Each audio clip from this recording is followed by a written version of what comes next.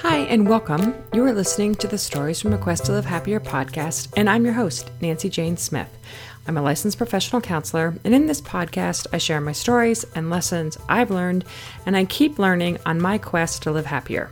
Show notes and the complete transcript can be found at live-happier.com/podcast. And this is episode 44, called Holding Both.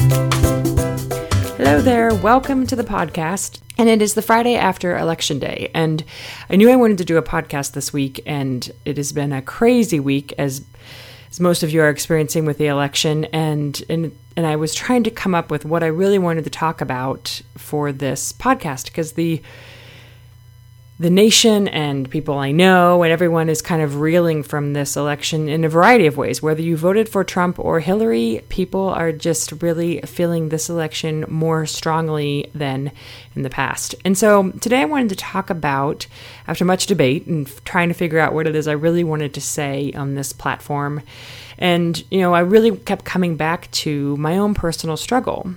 And my own personal struggle this week was, how do you do both? How do you hold my own sadness? To be blunt, I voted for Hillary. How do I hold my own sadness and my grief that the election isn't going, didn't go the way I wanted, and the country isn't headed, I believe, in the direction I want it to go? How do I hold that? And how do I keep moving forward as the person I want to be, who is compassionate and curious and wanting to know about the people, those people in my life who I have many of, who voted for Trump and believe the country is headed into a positive direction with him. So here we are holding these two extremely different roles.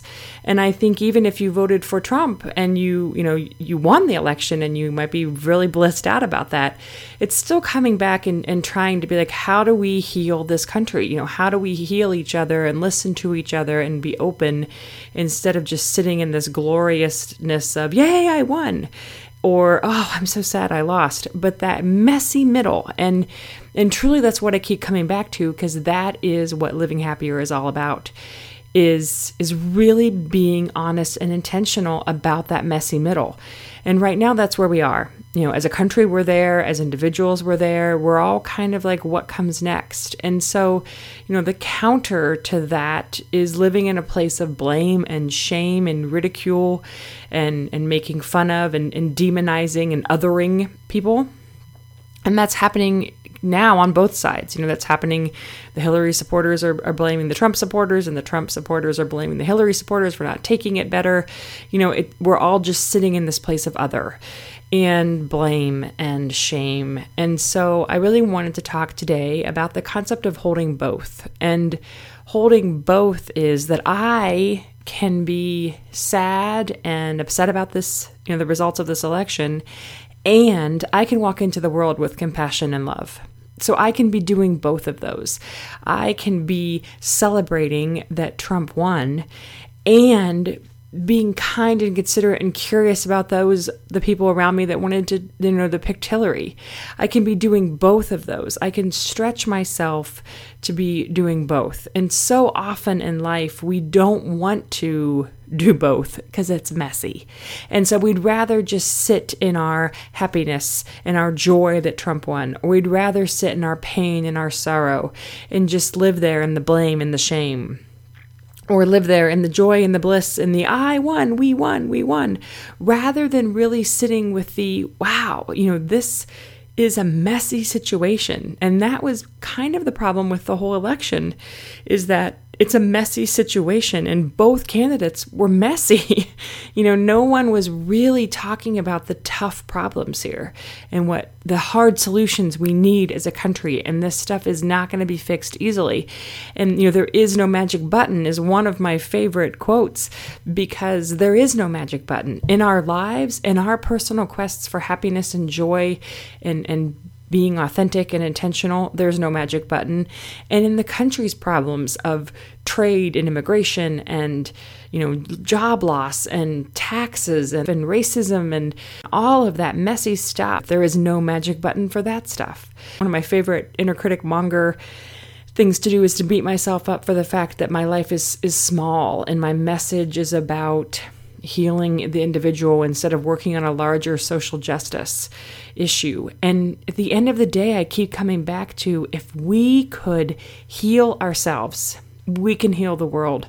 And if we can show up individually and be kind and be generous and be compassionate, we can reach out across the aisle, as they say. We can reach out to those around us and get to know, the world is not absolutes. And right now we are living in a world of absolutes.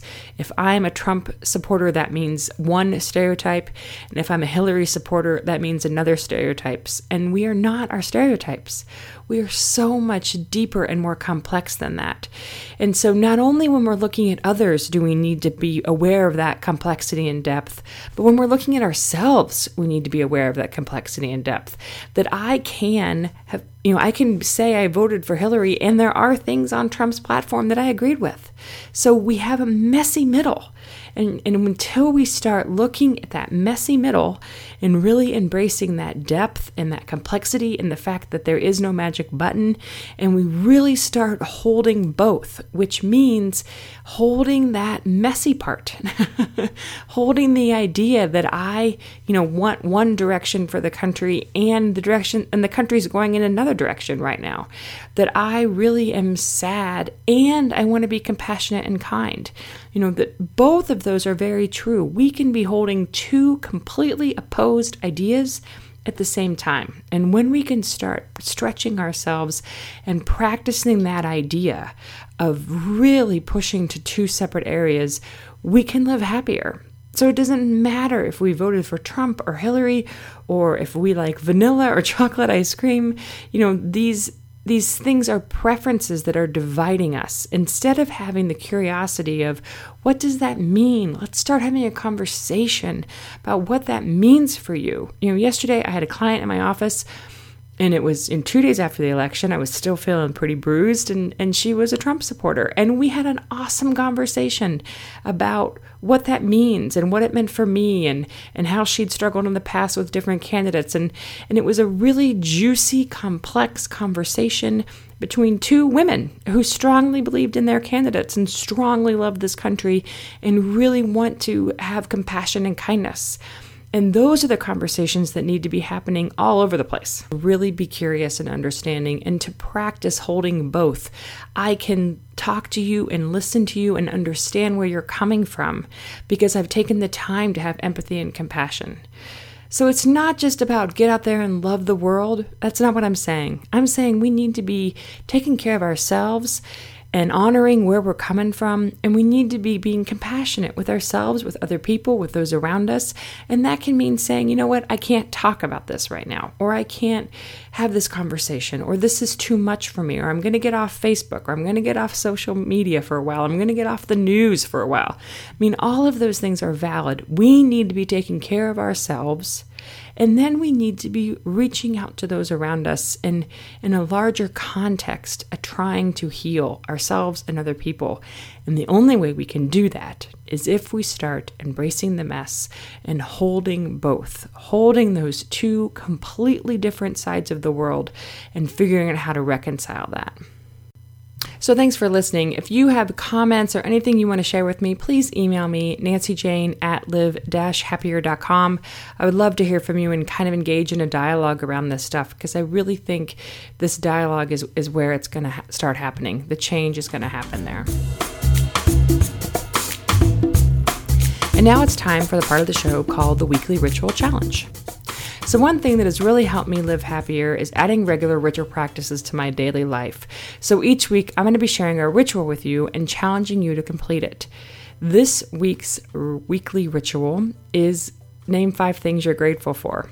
And I just thought this was a good time to This is a repeat of one I've done in the past, but I thought this week, especially for me, this was a good one to kind of be implementing. What are the 5 things I'm most grateful for? Just to remind myself that the world isn't all terrible, back to that black and white thinking, and there are things every day that I'm really grateful for that really stretch me. So I do this ritual before I go to sleep each night. I try to anyway. to kind of look back on my day and just name the 5 things I'm grateful for. And it's a great way to end the day, a great way to fall asleep, a great way to review the day. And so I encourage you to really practice this week naming 5 things you're grateful for. And that's the show. Thanks for listening. The Stories from a Quest to Live Happier podcast comes out every week. If you have questions, please email me, nancyjane@live-happier.com. And until next time, here's to living happier.